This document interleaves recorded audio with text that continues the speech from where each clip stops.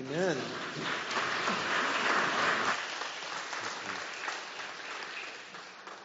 Would you pray with me?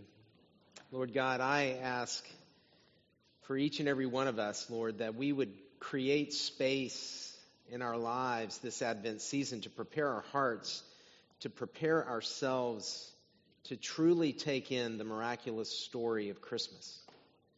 To that end, Lord, I pray that you would pour upon me the gift of preaching, that my very frail and broken and human words might, by the power of your Holy Spirit, become your living word, uniquely crafted for each and every one of our hearts. We pray this with confidence, for we pray it in the name of Jesus. Amen. Well, this season of Advent, as we were hearing from the Denson family, it's a time of preparation for the coming of Christ. But what's interesting is it's a preparation of the coming of Christ from three different perspectives. The first, of course, is the obvious one, Jesus' arrival and birth in Bethlehem. The second is receiving Christ in the heart of the believer, that Advent is preparing for us that Christ might be born afresh and anew within us. And then third, of course, is Jesus' second coming at the end of the age. As we heard the Denson family share, today's Advent theme is hope. Advent's an opportunity to rediscover hope as we renew our faith by creating the needed space to slow down, to be still, to truly consider what Paul proclaims when he says that God demonstrated his own love for us in this: while we were still sinners, Christ died for us. In our Advent sermon series, all fall, we've been preaching on worship, and we're going to continue with our focus on worship during Advent. For when God came near, when God chose in the dead of night in an out-of-the-way backwater town to become Emmanuel, God with us, all the key players in the story worship. Angels, shepherds, wise men, Joseph and Mary. Even King Herod knows that if his lies to the Magi are to be believed, he has to promise to worship too. He says, "Go and search carefully for the child. As soon as you find him, report to me so that I too may go and worship him." Worship is the response to this baby. It is this natural response, and I think that it's a question that we have to ask ourselves. What is our response? On the night of Jesus' birth, angels are the first worshipers we encounter. It begins when a lone angel of the Lord appears to shepherds keeping watch over their flocks by night. And that angel says, "I bring you good news that will cause great joy for all the people. Today, in the town of David, a Savior has been born to you. He is the Messiah, the Lord. This will be a sign to you. You will find a baby wrapped in cloths and lying in a manger." Well, this is what all the fuss is about. A Savior has come into this dark, sin-filled world to rescue us, and not just any old Savior. It's God himself that's coming.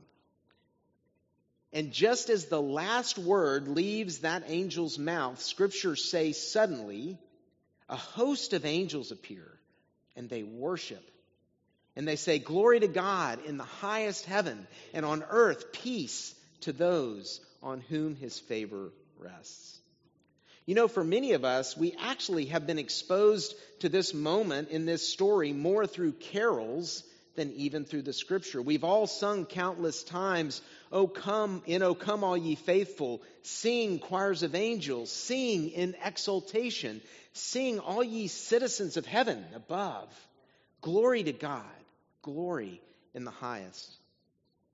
With the angels' host proclaim, "Christ is born in Bethlehem. Hark the herald angels sing, glory to the newborn King." We've all sung, "It came upon a midnight clear," that glorious song of old, from angels bending near the earth to touch their harps of gold. And angels we have heard on high, sweetly singing o'er the plains and the mountains in reply, echoing their joyous strains. Gloria in excelsis Deo. What a sight that must have been. What a sight that must have been. A host of heavenly angels worshiping God. Now, while Scripture describes angels worshiping God in heaven, as far as I can find, this is the only time angels worship God from earth, is this moment. I love this image of countless angels worshiping. What would angelic worship sound like? I wonder if this sound had ever been heard on earth before. Although no current day human experience can come close to what those shepherds saw and heard, to me, the closest otherworldly worship experience I have is when I hear the Hallelujah chorus in all its glory. If I imagine an experience 100 times greater, I can begin to envision what the shepherds experienced that day. What was it like for the angels? What was it like for the angels as such an unprecedented day drew near? Can you imagine what being backstage in heaven was like?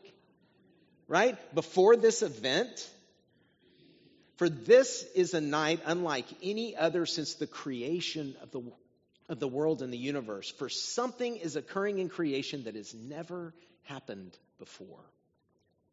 For the first time in eternity, the creator of the universe becomes part of his creation. God didn't become one of us on a whim. As the angel says, God became one of us to save us. Today in the town of David, a Savior is born. But even more amazing is what God chose to give up, the lengths that he was willing to go. Max Lucado writes, the omnipotent in one instant made himself breakable.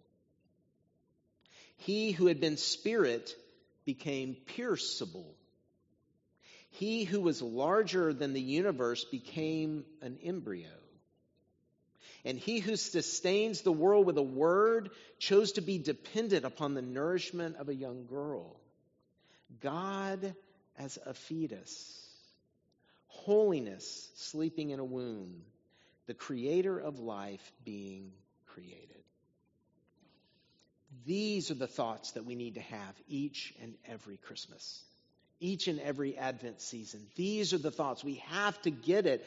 It's beyond our thoughts. It's beyond our mind, but we have to try to get inside of our heads what actually God chose to do for us. Now, such an unprecedented event would cause all of heaven to pause and to hold their breath. And so this host of angels has been anticipating and waiting for this moment. And their worship must have been something to behold. I kind of wonder in the next life if we get to see replays of stuff like this,